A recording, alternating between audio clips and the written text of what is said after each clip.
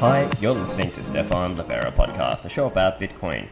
So today, for episode 304, I have now recovered from COVID. I'm still in Sri Lanka for the rest of the month, and I recorded with Knut Svanholm. So he is a Bitcoin writer, and he's been writing and talking about various ideas, such as this idea that you are not ready, and that none of us are ready, that we cannot be ready for what's coming with Bitcoin. And of course, we get into our disagreement about the infinity meme. Now, I personally don't think it's correct, but Knut mounts a defense in this episode of the meme. So I'll leave that to you to decide what you think. Now, this show is brought to you by Swan Bitcoin, the best way to accumulate Bitcoin with automatic recurring buys. And Swan also offers what's called smash buys. So if you've got a friend who is new to Bitcoin, swanbitcoin.com is the place to send them. It's really fast to set up, it's cheap to automate, and there's a definite focus on education. And that was part of why I wanted to join the team as well, because I knew that there is a need in this space to have a Bitcoin-only on-ramp that's actually genuinely a great place to send your pre-coiner and new coiner friends. And if they are a high net worth or a corporate or a business, we've got Swan Private. So Swan Private allows one-on-one access to a dedicated Bitcoin account expert who will help that person get them onboarded. So send your friends to swanbitcoin.com/Livera. Lend at HODL HODL is a peer-to-peer Bitcoin-backed lending platform where you can borrow or lend out stablecoins globally and anonymously using Bitcoin as collateral. So with Lend at HODL HODL, you no longer need to sell your Bitcoin to get some short-term liquidity. You can borrow stablecoins against your Bitcoin, and you still control your collateral in escrow throughout that whole deal. Stablecoin owners can earn some extra interest by lending their stablecoins out, and you define the terms and the APR for that deal. HODL HODL's lending platform is currently going through a major upgrade with many improvements to be made available by the end of the month. So go and sign up at lend.hodlhodl.com with the promo code SEPTEMBER to get a 50% discount on the platform's origination fee once the lending functionality is available again. If you've ever been interested in getting involved with Bitcoin mining, Compass Mining can help you out. If you go to compassmining.io, you can start your journey there where you select an ASIC, and they've got different machines available. At the moment, they've got Antminers available, and they've also got a bundle deal available also. So you can select your ASIC machine there, and you can select a hosting facility that has already been vetted by the Compass Mining team. Then it's a matter of you selecting which mining pool and joining that pool, and then finally you'll receive Bitcoin. Your machines will be hashing and you're mining, and payouts are sent to your wallet from your mining pool. So this is a great way to get started. You can access industrial power rates and facilities that have already been vetted by the Compass Mining team. It's a great way to get started. So go to compassmining.io. Now onto the show with Knut. Knut, welcome to the show. Thank you, Stefan. Been wanting to speak to you for a while. Yeah, it has been one of those ones. I've been trying to make it happen for a little while, but just things kept coming up. And now I'm in Sri Lanka, and the time came, and I was excited to get to chat with you about Bitcoin and various aspects of it. And of course, we'll have to get into this infinity over 21 million at some point as well, which I'm sure we'll get to that later. Let's just start with a little bit about you. I know you've been, obviously, you're a writer in the Bitcoin space, you're a speaker, and you've also been interested in Austrian economics as well. So why don't we start there? Yeah, we have a lot in common. Like, you're a singer too. I used to be a singer, or I am a singer in a way. I guess you don't stop being a singer. And speaking of Sri Lanka, my parents always told me I was conceived there. They went really? on a honeymoon to Sri Lanka in 1976. So, Nice. and I'm libertarian leaning, and argue from first principles and don't believe that anyone should have a right to more violence than anyone else, just as you. And I'm been interested in Austrian economics and Bitcoin for quite a while. So so we're almost the same person. Did you start with Austrian economics before you got into Bitcoin? Were you like that, or were you the other way around? I think I was Austro-curious maybe before Bitcoin, but before Bitcoin I didn't have a coherent picture of what was wrong with the world and why. I knew that something was wrong, but I couldn't really get it through my head. Bitcoin came along and things started to make more sense and started to become a bit more depressing, of course. And then I read the Bitcoin Standard. almost at the same time as I was writing my book, and that got me going quite a bit as well. And when I finally read Human Action, that's like the nail on the head. That's like the most life-changing book I've ever read, I think, and the best book I ever read. So if you haven't read Human Action by Ludwig von Mises, do so. It only takes about 38 hours. Yeah, I mean, people throw a lot of shade about these so-called 1,000-page tomes, but really, once you've gone through it, it makes a huge difference. And look, for people who maybe they're not ready to go through the, whatever, 900 pages or however much it is, if you start with something like Bob Murphy's book, Choice, which is like a modern short form version of that. Of course, the best is to go and actually read Human Action yourself as well. Yeah. But that's something I often recommend for people who are maybe they just need something that can stepping stone them into the pathway of reading about these things. Because I think it really is. There are a lot of things that the Austrians get right, and it's only the Austrians who can explain that coherently. Exactly. And I think also Anatomy of the State by Rothbard is a short, concise book that helps a lot. That could help a lot of Absolutely, noobs. yeah. And so there's a range of different, I guess, topics and themes that you can draw from. And so in the Austrian canon, if you will, there's the books that are more economics based. And so, I mean, Austrian economics is meant to be wertfrei. It's meant to be value free. It's meant to just it's a statement of the economics. But then there is also the more political philosophy element of it. And that's the more libertarian aspects of it, where there's the Austrian economics aspects of it. And sometimes people can mesh them without understanding where they're different and where they actually mix together. And so, but I can understand why, because it's often many of the same people, right? It's the same people making these different arguments, and they tend to hold both views, that they are an Austrian in terms of how they view economics, but they are also a libertarian in terms of how they view political philosophy and rights, and the question of, our rights, are we given the right by the state, or do they exist antecedent, or do they exist outside of that, or perhaps it's a natural law approach, or other approaches that libertarians take. Yeah, I had a conversation with Robert Breedlove about this, and he came up with a brilliant sentence that praxeology is to the subjective what mathematics is to the object. That's a good way of framing it, I think, because praxeology is the great missing school subject, which, like arguing from first principles, explains why people do stuff at all and why it's best to let people do stuff violently with each other. That's the best way of, like, for human progress in general, and for maximizing human well-being, if you will. Right. Yeah. And I can understand where people get confused, because you might be thinking, like, as an example, it's possible to be an Austrian economist who is not a libertarian, right? You might, you might theoretically, again, it's unlikely, but you might think that this is the most efficient way, but you might not necessarily take the libertarian aspect of it. But look, in practice, to that point, they tend to be the same person, right? That makes me think of a famous moment in Ludwig von Mises' life, where he was having a meeting in a fancy hotel with all these other thinkers like Milton Friedman and Murray Rothbard and everyone, and he called and Hayek and everyone, and called them all, "You're all socialists," and ran out of the room because he felt that they didn't really understand him.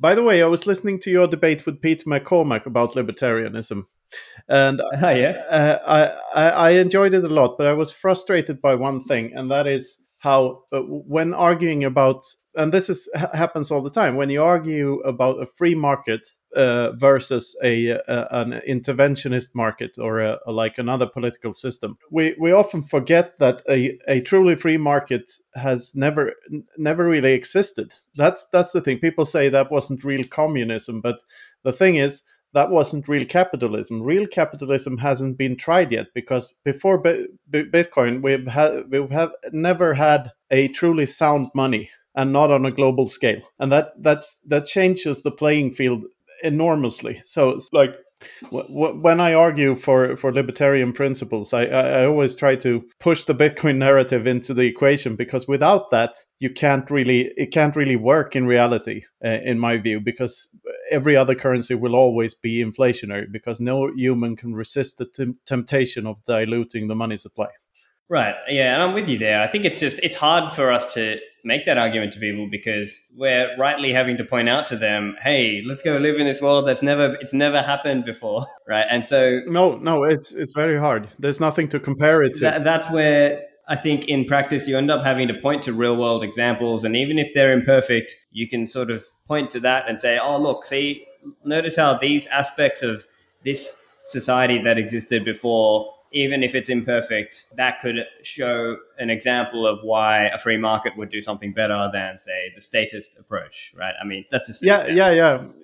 It was not meant as a critique on of your arguments, because I do agree with them, and I do agree that there are you have to draw examples from real life and like from what actually happened. But what is so hard to explain is that we're approaching a completely new set of rules, and that has never been tried before, and that will truly show people the power of the free market. Because I believe Bitcoin will benefit everyone. The more people that go on a Bitcoin standard and like hyper Bitcoinize themselves, the better it is for not only the Bitcoin hodlers but for everyone. Because the mechanisms that it allows for will make production costs and transportation costs drop so rapidly that it benefits absolutely everyone, even those that never even heard of Bitcoin.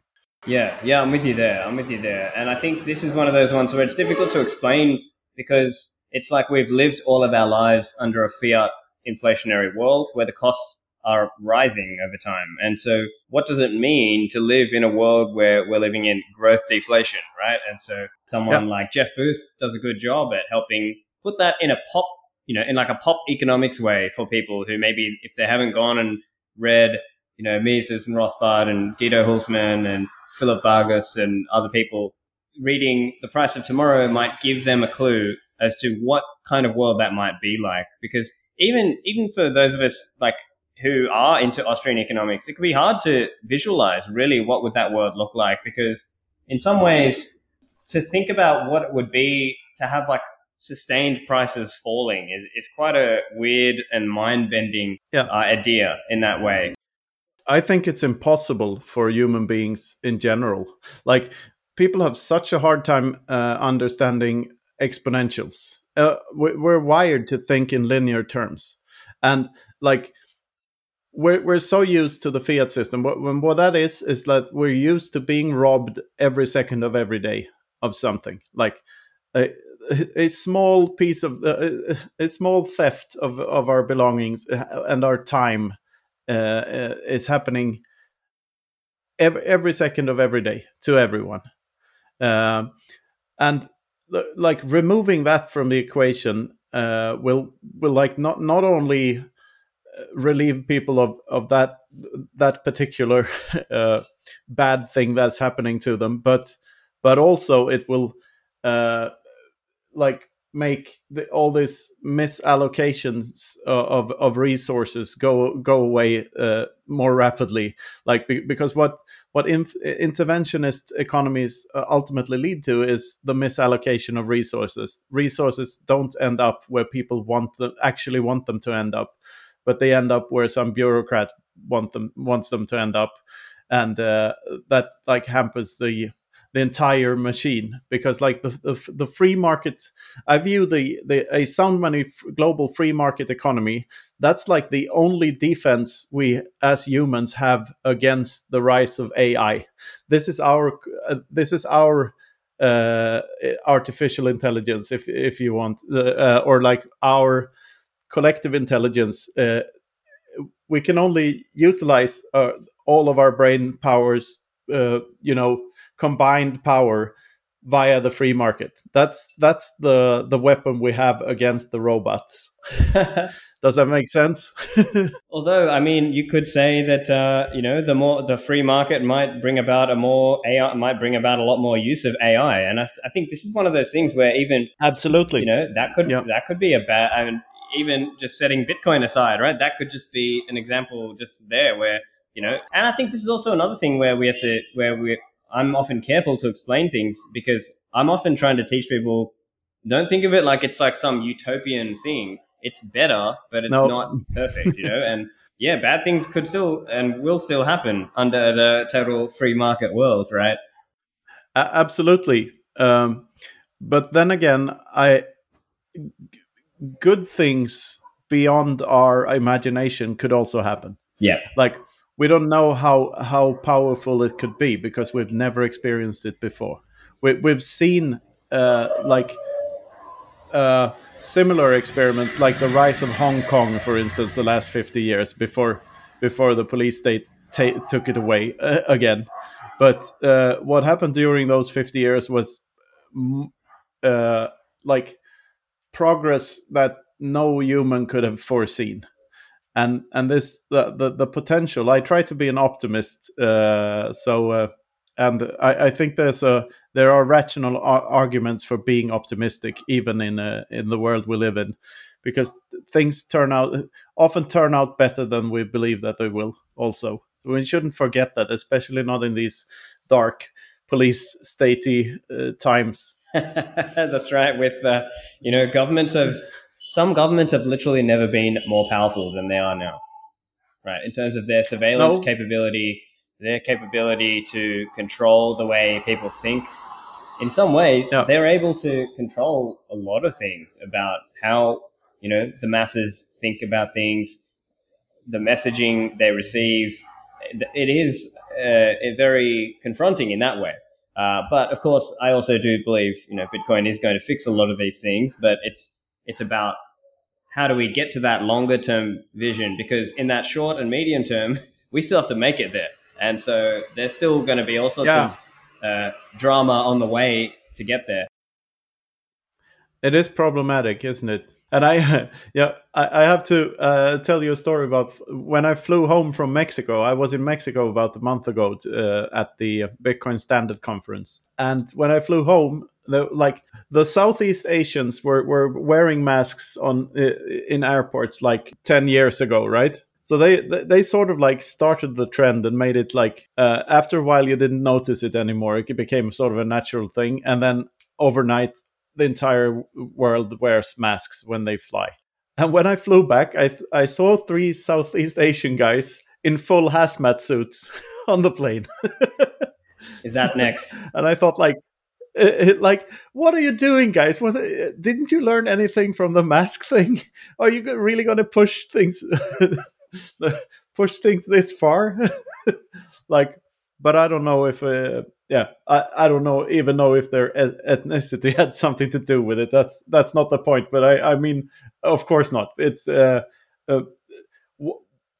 why trying to push the narrative even further in that direction? Can't you see what's happening here? Some people are panicked, right? Yeah, they Some are. people are just that panicked. Yeah, they're so scared. And that's the real shame for a lot of this stuff is just they have been put into such a ridiculous state of hysteria that they will do anything. And so that also is an interesting question, because it's like, where do you see that going longer term, or at least in the call it short to medium term, for freedoms and liberties in the world today? Now, part of the answer, I think, is going overseas, getting to other countries and other jurisdictions and having that competition. That hopefully that will enable people who want freedom, Bitcoiners typically, and others who want that freedom, to try to get some of that. But I'm wondering, do you have any thoughts on where that's going? Yeah, I think it might go 2 different ways, because there are different countries have had very different approaches to this. Australia and Sweden are 2 very good examples of that.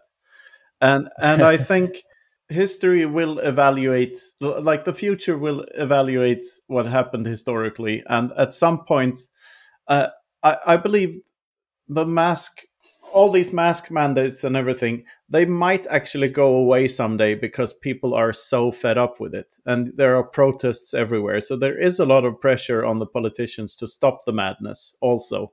We shouldn't forget that. So it might end naturally. I know most Bitcoiners many Bitcoiners think that we're heading towards more and more police state things and more dystopian, and that might also happen. But and if that happens, that will like push things like Bitcoin and alternative ways of life further, push those things even faster into the future, like flag theory, for instance. More and more people will get a second passport and try to bypass things by doing Bitcoin and by getting on Tor and like not using the main social media platforms anymore, but alternative ones and everything. So there's a perk to things getting darker as well, because it fuels the fire of those of us that want to get out of it. But then again, I think governments can go too far, and there's like a signal from the people there too. So there might be Trudeau, for instance, like the next election in Canada, maybe he gets voted out of office, and you get someone that is against all these mandates, and all of a sudden Canada is back to sort of normal again. I don't know. Who knows, right? Yeah, it's hard to predict the future. Of course, yeah. I mean, one challenge is that some of these government programs, once put in, they don't get taken away. Or as the famous Milton Friedman says, there's no such thing. There's no thing is as permanent as a temporary government program. Or even which is at, war on terror, war on drugs, war on you name it. How long these things have gone. But that's one side, and then the other counterbalancing side is the competitive pressure, because people will leave if things get really bad. And to that point, I really like that, because Friedman also talks about how institutions, once in place, fight for their own survival first and foremost. And those institutions that don't survive very long. It's an evolutionary process. So bureaucrats tend to find ways of motivating their own existence. And this is a very bad thing, of course. But then again, there are some counter examples in history, like the fall of the Soviet Union is one of my favorites. It just dissipated and disappeared, basically. Same with East Germany, it just disappeared. What happened over time with East Germany and West Germany, though, is that some of the West Germans heard the stories from East Germany. Oh, like you have to pay for kindergarten here. We never had to pay for kindergarten. You have to pay for healthcare. We never had to pay for healthcare. So the West Germans started to vote for socialist policies because they forgot why they shouldn't in the first place. So in the long run, the ironic thing might be that the fall of the Berlin Wall makes Germany more and more socialist again. And so there's a balance there somewhere, I think. And was it Reagan that said that we're only one generation away from losing our freedoms at all times? And I believe that to be very true, that if we want to live in free states, or semi-free states at least, where you can at least express your opinion, you need to fight for it every generation. It's a good thing to teach your kids. Yeah. And I think it also does come into the whole conversation around homeschooling, unschooling, and things. This way of trying to educate the next generation without having so much influence from the statists, obviously, who want to push things in a certain direction. And then those of us who actually want freedom have to push back the other way and actually do something about it. Yeah, we should at least, if you don't homeschool your kids, at least tell them what's wrong with the schooling system. Like, at least give them a clue to why they shouldn't listen to everything their teacher says, and why they should question everything, because that's the basis of it.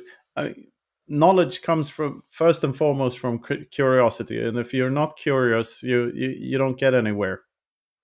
Yeah, there's a lot of things in this whole theme of preparing for a hyper Bitcoinized world, and trying to either to prepare for it, or to try and ready yourself so that you're well equipped to make it there, right? To make it through that short and medium term. And so I think you've written on this kind of topic as well. I think you've written a piece called "You Are Not Prepared" or "You Are Not Ready." Yeah. No. So quite a while back now, but there's something to that. Yeah. Yeah. So I guess if you had to summarize that for people who are maybe they are more of a new coiner, they're not really as familiar. What's this idea? Why are they not ready? Because Bitcoin's value increases on average by 200% per year. Right now, it looks like the curve, the long-term curve, is sort of leveling off, but that might not be the case. It might be an exponential curve that has the shape of a weird S like this, or like Hmm. a J shape or whatever. Because one, so we don't know how much Bitcoin's price will go up over time. But like simple game theory and the fact that its supply is limited should tell us something about that the price will go up over time. And as I've stated on many other pods and in a video and an article, is like, I believe network technologies almost always have an S-shaped adoption curve if they're successful, right? So there's like a Heinz ketchup moment where everyone starts to get on board, and then there's a steep rise, and it levels out again when the entire planet is on board. It happened to the TV, the radio, Facebook, and Google, and so on. And I believe that could happen to Bitcoin too, but the price of Bitcoin will follow a very different path, because there's a lot more money and a lot more things in the world than there are people. So once the entire human race is on board and has some Bitcoin, there's no reason for them to stop buying Bitcoin. And hyper Bitcoinization, like the definition of the term, is when every other monetary asset has been converted to Bitcoin. So Bitcoin is the only money we have. But it doesn't stop there either, because once we're fully hyper Bitcoinized, we live in a sound money, free market global economy without interventionism, which is such it's a much better system for organizing human effort and human action across both time and space. And that in turn will make prices go down even faster than they do now. And prices of production and prices of transportation, everything going down at enormous speeds. And which means that the purchasing power of a Bitcoin can only go up faster after that point.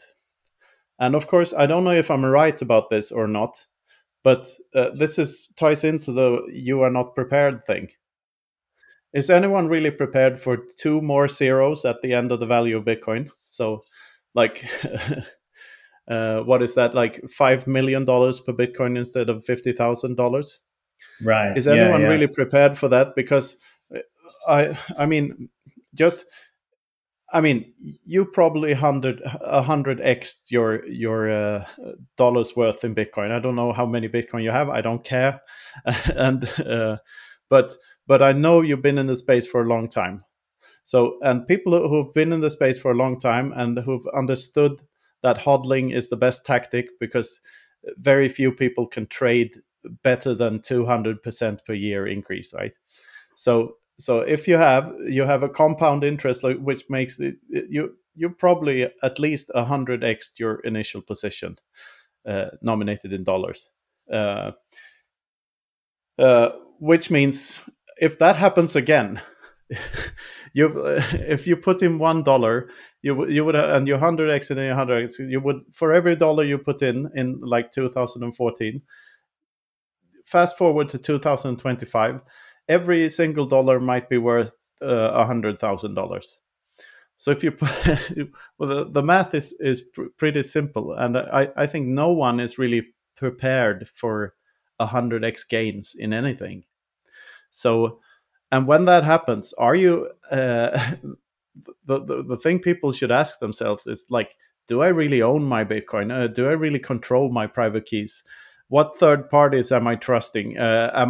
Is this really private? And all of these things, all of these questions, as you know, the more you learn about it, the more you ask yourself these questions.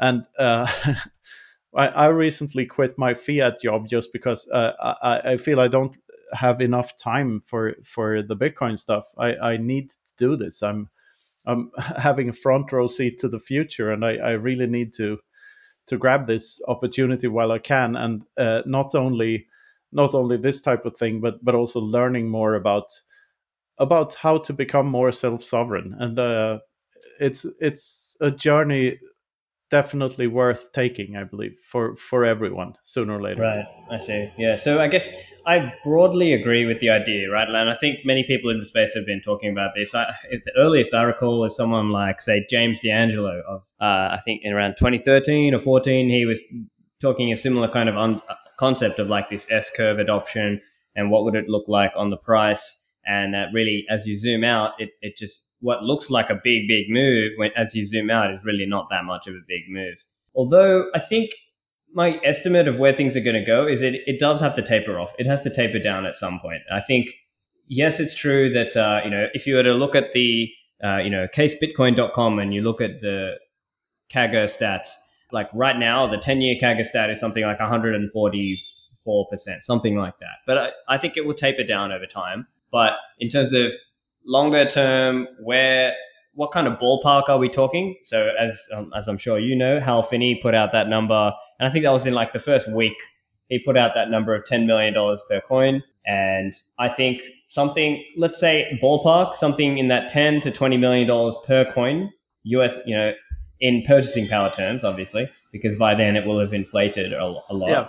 I think that is totally reasonable. And The question then, do you think it will have like a 2% deflation from that point and sort of a linear thing? Yeah, so if I had to guess, what I would say is once we get to kind of that sort of, not plateau, really terminal value, but you know what I'm saying, call it something in that range, it might then settle down into something like 5% per year or something like that. It might that might be the kind of longer term, call it, growth rate. But what if I'm right here and it doesn't settle down, but it speeds up? Because I mean, I don't know. Where does it end? Because I don't see an end point. If we have the most effective system ever produced, and as you say, it might fuel the AI revolution in ways we can't imagine. So that you have a deflation rate that increases year by year. So because I believe very few things in life are linear, and stuff that has to do with value and markets and stuff that's never linear, right? And if you have an absolute finite supply of bitcoins and they are lost every day, someone is bound to lose. The more users you have, the more people there are that lose their bitcoin per day. So you have even a shrinking supply, a larger user base, a more productive society, decreasing prices. All the vectors here point to there not being a point where it levels out and settles on a price. Back to the show in a moment after a word for the sponsors. CoinKite.com are the creators of my favorite Bitcoin hardware wallet, the Coldcard. This is one of the most recommended hardware wallets by Bitcoiners. Now, NVK and the team are looking at NFC transactions as a new way to do air-gapped Bitcoin transactions, in addition to the standard microSD pathway that you can do it right now. So for people who are worried, or maybe you're just sitting on a phone wallet and you're looking to upgrade, Coldcard is a great choice. You can upgrade, and this will be a really solid hardware wallet choice that you can use. And there's lots of guides online. If you go to coinkite.com, and you'll see lots of documentation and guides right there, and you can use it with wallets like Spectre Desktop, Sparrow, Blue Wallet, or Electrum to do air-gapped transactions. It's also got an address explorer, which is a really cool feature, so you can verify your receive address right on the device. It's got all sorts of features, so go and get yours, order it at coinkite.com, and use the code Livera for a discount. Now, don't forget about backups for your Bitcoin. Could you recover your Bitcoin if something happened? Well, this is where the CipherGrid comes in from cyphersafe.io. This is the best value in the industry. You get everything you need for $59. It will be 2 brass plates for all 24 seed words, and you basically stamp in your words using the automatic center punch that's provided.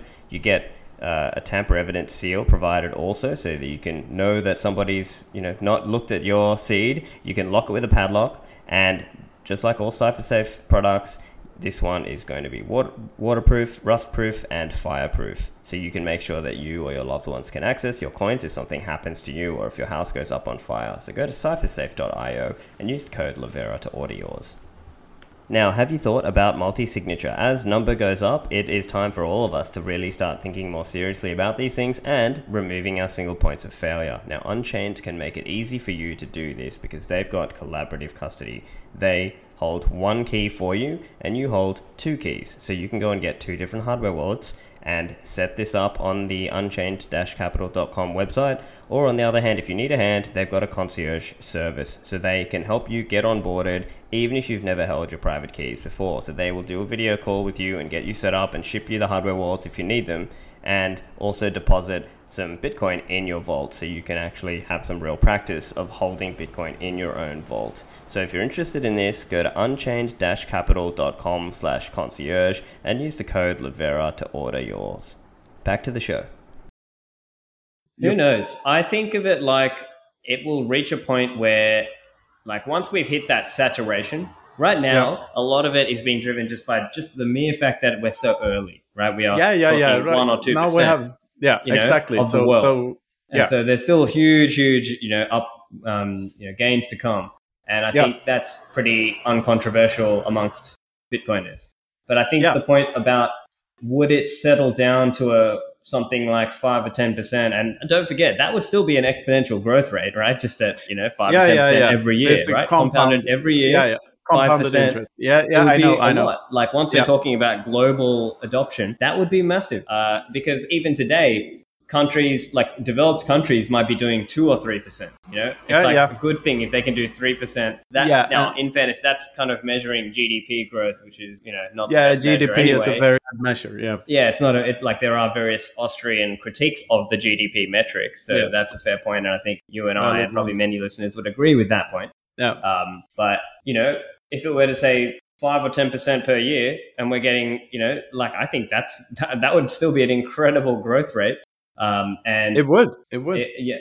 But I guess it also comes down to that question of which things do you think Bitcoin eat, right? And perhaps this also gets into this whole conversation of infinity divided by 21 million, right? Now we're getting somewhere, Stefan, right? Now we're getting into the meaty stuff. Yeah, because this is where I think it's fair to say Bitcoin would eat a lot of the bond market.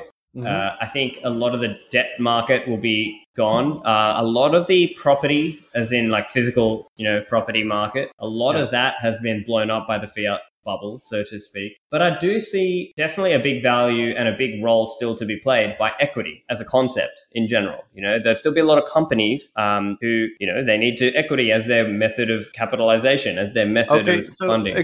Explain equity to me like I'm 5, please. You own a share in a company. Yeah, you own a share in a company. Okay. You own a parcel of a company. All right. So you have the argument against that is that what is the most saleable good in the world? It's money, right? By definition, money is the most saleable good in the world, which should be the thing that people want the most. And doesn't that include the equity as well? I mean, even if you had a company that seemed really, really good at what they do and had really, really good progress, wouldn't you want like a perfect money instead? Wouldn't that be worth even more to you, considering that money would represent not only that company, but every other company in the world and their progress as well? So wouldn't the equity market shrink to zero over time in a sound money world? I don't think so. Reason being, eventually, right, as part of that tapering off that we're talking about, so instead of 100% per year or whatever it is, it's going to taper down, and at some point there will be companies who outperform Bitcoin. Right now it's very hard for a company to outrun Bitcoin over the long run. Very few companies have ever even achieved this incredible feat. But so call it 10, 15, 20 years from now, in that world,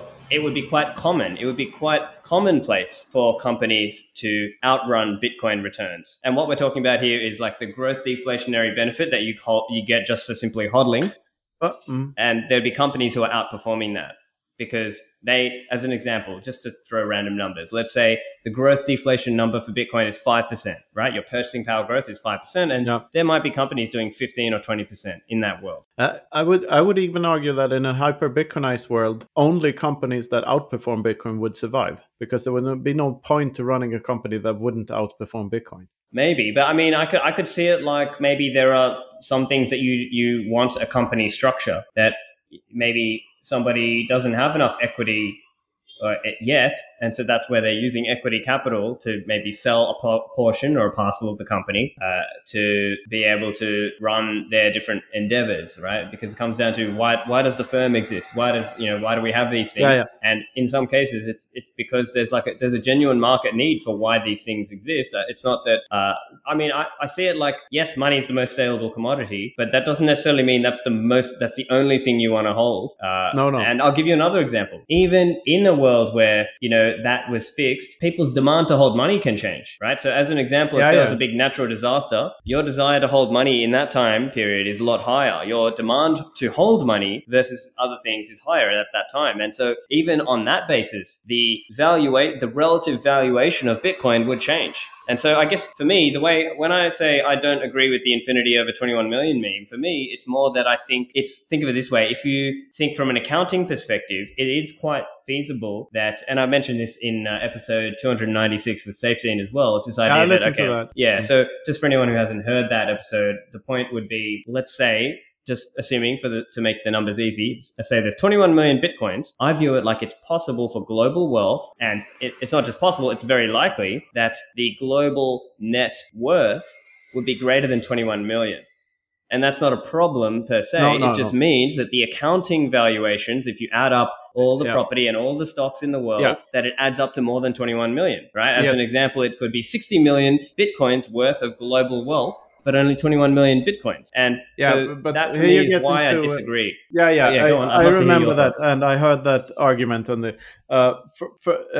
you get into some philosophical arguments here. Like if you had a society with only one good, say one property, and it costed the entire sum of the money supply of that society, would the total sum of that society's worth be the money and the house, or just the house? Well, one is measured by another. The other, but I think, because I think it kind of breaks down when you have just one good, though. But I've heard the argument that it's actually infinity divided by 42 million, because it's the worth of all the Bitcoin plus the worth of all the things. And I don't really buy that, because the Bitcoins in themselves wouldn't have value if there was nothing of value to buy for them, right? And to your point, the thing with the equation is like, it was never meant to be dissected. It was just meant to be a meme, because it's meant to be a reflection of that there's no upper limit to where the price of Bitcoin can go. That's what it's supposed to do, because mathematically the equation is useless, because infinity divided by anything is infinity, right? So it makes absolutely no sense, the equation. So it was never intended from my side to be anything else than like a wake up call for people that look at this thing. It either goes to zero, which is very unlikely, or it never stops growing in purchasing power. It never stops going up. It's very binary. There's only either it fails or it doesn't fail, which means that it goes up over time indefinitely. So that's what the equation was supposed to mean. But I do get the critique, and that there might be more things of value than there is money in the world, and that ties back, for me, it ties back even further back to Austrian economics and more philosophical things. Like, there are things that are more valuable to people than money could ever buy. The Mona Lisa doesn't have a price. They offered ABBA $1 billion to go on a tour 10 years back, and they said no, and they're doing it now instead because they want to, and not because they wanted the money, because they didn't feel they needed the money. So of course, value is a subjective thing. So regardless of how you try to attach an equation to value, you can never really measure it. And like, not even with Bitcoin, it's like the best ruler we have for it, but it's still incomplete, because value is something you create in your head, and you know this, of course, since you're into Austrian economics. And I think that's the whole misinterpretation of the whole thing. I'm trying to put an equation on something that can't be put an equation on, but the equations, the purpose of the equation was just to trigger a thought process in people's heads, and it seems to have succeeded at that. Well, okay, yeah. I think for me, I just see it like maybe I'm just being silly, but to me, it just to me it sends people down a weird pathway. Now, I agree with you. I think in this sense, I agree with you in the sense that a lot of people have not really deeply thought through the idea of growth deflation, right? Of holding a money in which we're living in a growth deflationary world. Now, that is a very astounding concept, and that is a very worthwhile thing to think about. But there's all these other little things that come to it, and I think I'm just sort of careful that people don't go barking up the wrong tree in terms of thinking like, oh, money is a measuring rod. It's not. All the world's wealth has to be contained within the amount of money supply that we have. It doesn't. No. It's so those are just my critiques of it. Just this idea that it just makes sense to me that the world's productivity growth has to taper. Like, it's not just going to be doing like 100%. No. But I mean, that part I could be wrong.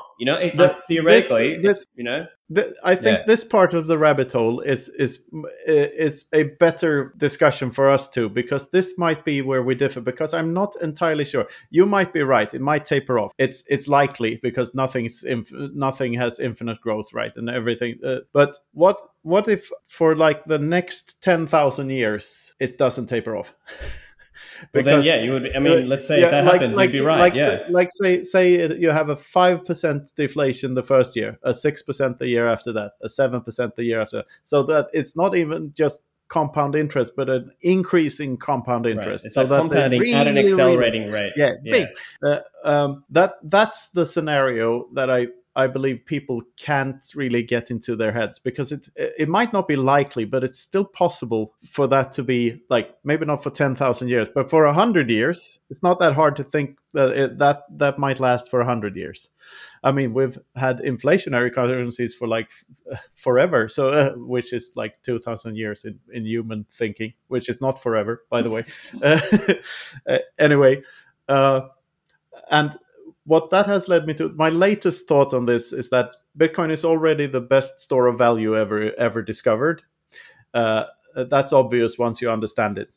It is very quickly becoming the best medium of exchange ever invented via the Lightning Network. People buying burgers in El Salvador for no fees at all whatsoever, instantly. But the thing I'm very unsure of is the unit of account thing, because if it keeps on being volatile, and if it keeps on, like, in this J-shaped scenario described previously, it wouldn't really function as a unit of account. Not even in a world with like 5, as you say, that tapers off with a 5% per year increase.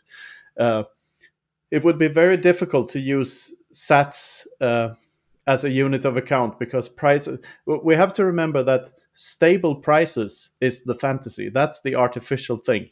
That's what fiat currencies do. They artificially increase the prices of everything. So it looks that the prices are stable when they're really not, because all the production costs have gone down and all the transportation costs have gone down, and you can't really see how fool you've been, because the paying for anything, everything gets cheaper over time, right?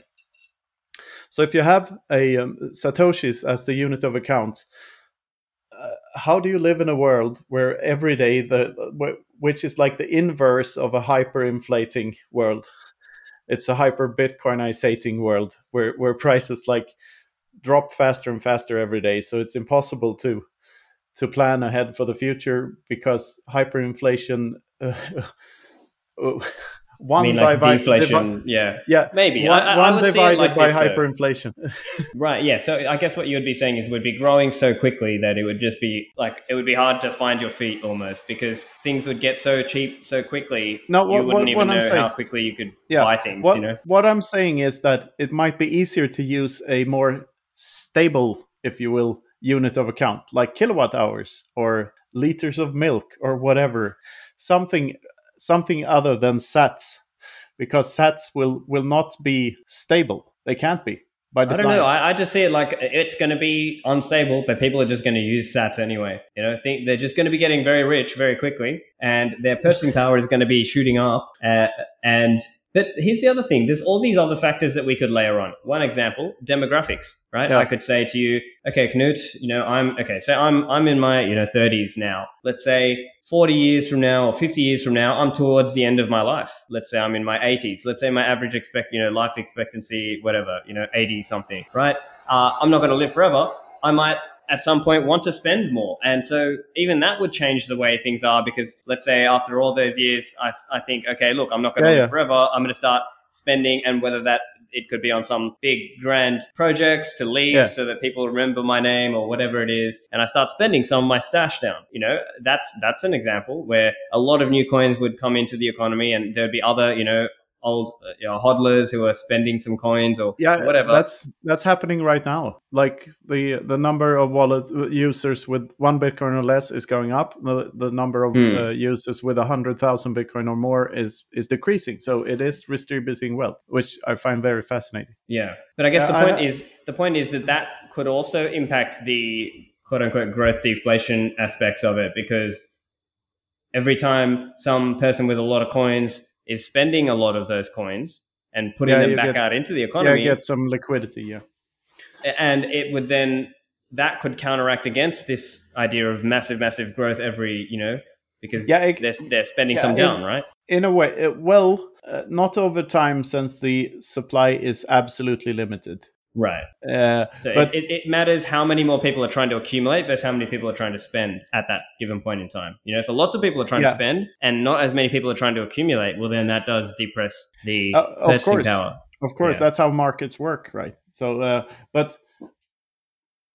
I was thinking about another point. The point of, like, if you look even in El Salvador at this point in time, people are not using sats as the unit of account. They're using dollars. Everything is priced in dollars still, and because it's easier, it's a better unit of account at this point in time. And I think something like the dollar, that, like, remember that the gold standard, the only reason that gold was a good form of money was that it's had an inflation rate that was reflecting the deflation rate of everything else, right? So, how many more goods and services were in it reflected the expanding economy. The gold expanded at almost the same rate, so prices denominated in gold could stay the same over long periods of time. But that's not what Bitcoin does. Bitcoin is not gold. It's something completely different. It's absolutely finite, absolutely scarce. We have never encountered that before. So I think we should be humble when making predictions. I should be humble making my J-shaped prediction, of course, because it's outlandish. But even like people who think it will tamper off should also be humble, because we don't know if it will tamper off ever. We can't really predict that, because we've never seen a commodity like this before.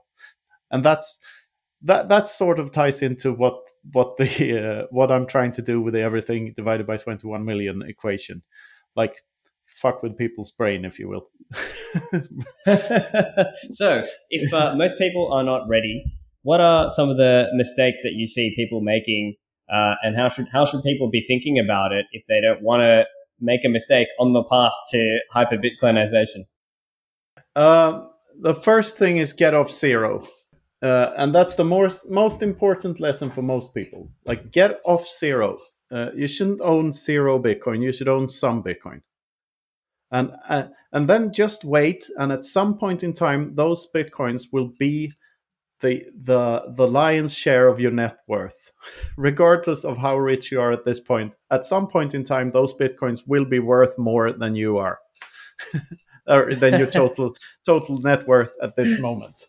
And at that point, it will be much less profitable to use violence against you to get your money. It will be much more profitable to provide you with something of value to get some satoshis in return.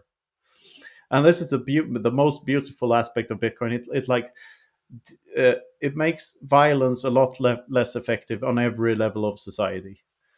I mean, you can threaten me and threaten my family and take all my Bitcoin, and good for you, you did.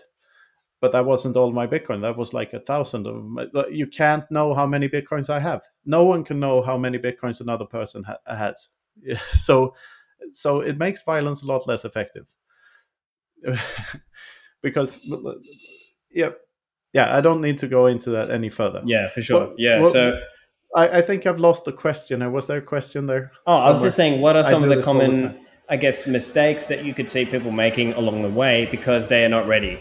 And so I think in most cases it would be people, as you mentioned, firstly, not owning any Bitcoin or not hodling any. And then the other one obviously would be people who are perhaps spending too quickly or spending too, before they've kind of really let Bitcoin grow to the level that we all believe it will go to. That's sort of part of the learning process, right? Dabbling with shitcoinery and losing, seeing 5 years later how much that lunch you paid for in Bitcoin is actually worth today is a very, very good lesson. And so that comes naturally. So, but the first thing is get off zero. The second thing is don't spend them. The third thing would be, or maybe the second thing, are they actually yours? Do you hold your own private keys? Because it's a very important thing, and this has been a mantra among Bitcoiners for forever. Not your keys, not your Bitcoin, and it's still true. And then, of course, you get into all the other steps, like should you store them in some other way? Should you do multi-sig? Should you are you technically competent enough to do this or that? Should you should you run your own full node? Should you do this and that? Should you coin join? Are you actually in the driver's seat of this thing or not? And there are so many layers to that and so much to learn. So I think no one. It's not trustless. You have to trust a lot fewer third parties, but there's always some trust involved. Like you have to trust hardware manufacturers. There's always some trust involved, and depending on where you are and on your Bitcoin hodlings, you should adapt to that and okay, I have this many Bitcoins, they're worth this and this much now I need to go to the next step. Now I need to learn how to do this and how to do that. So hope that answers the question.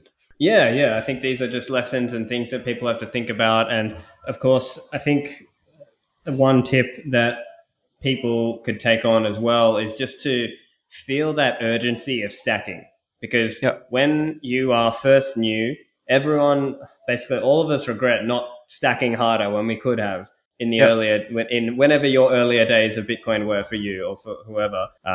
That's a common thing. So, but again, that's related to that idea of everyone buys Bitcoin at the price they deserve. Well, everyone gets that sense of urgency to stack sats at the price they deserve as well. But that's also probably an important lesson for people out there. If you're a relatively new Bitcoiner or you're new to this, then just keep in mind that you want to have your automated stacking plan and you want to be stacking and regularly accumulating, because you'll regret it. In a year or two, you'll look back and think, oh, wow, I missed out on so many sats.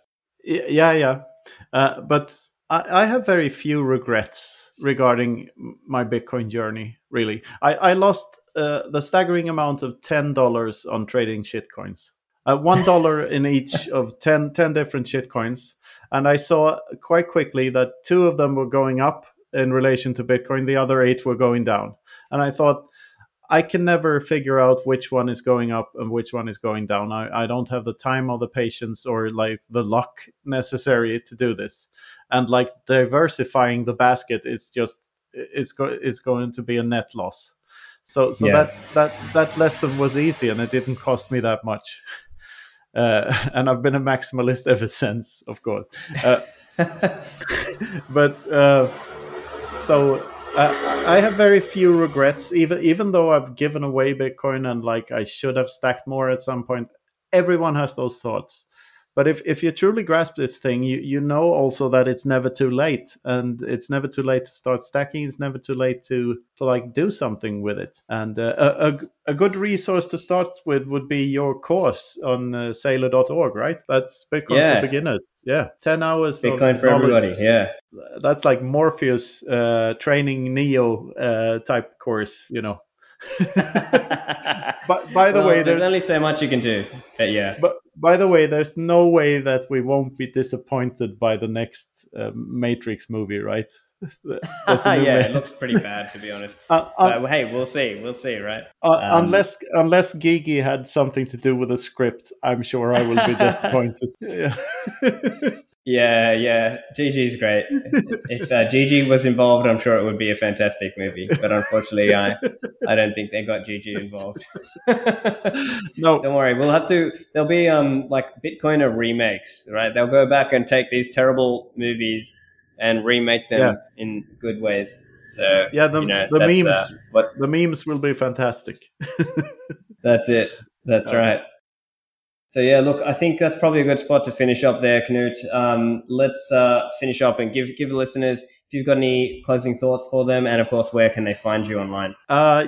Most of my Bitcoin stuff is still on Twitter. I'm at Knut Svanholm on Twitter. I also have an author page on Amazon, amazon.com/author/Knut Svanholm. I have a Patreon as well, if anyone is interested in that, now that I'm trying to support myself only doing this Bitcoin philosophy stuff. And that's about it. I've made a bunch of videos with Yoni Appelberg and Guy Swan, and you can find them on YouTube. Just search for Knut Svanholm, and I'll bet you'll find them there. Or search for everything divided by 21 million.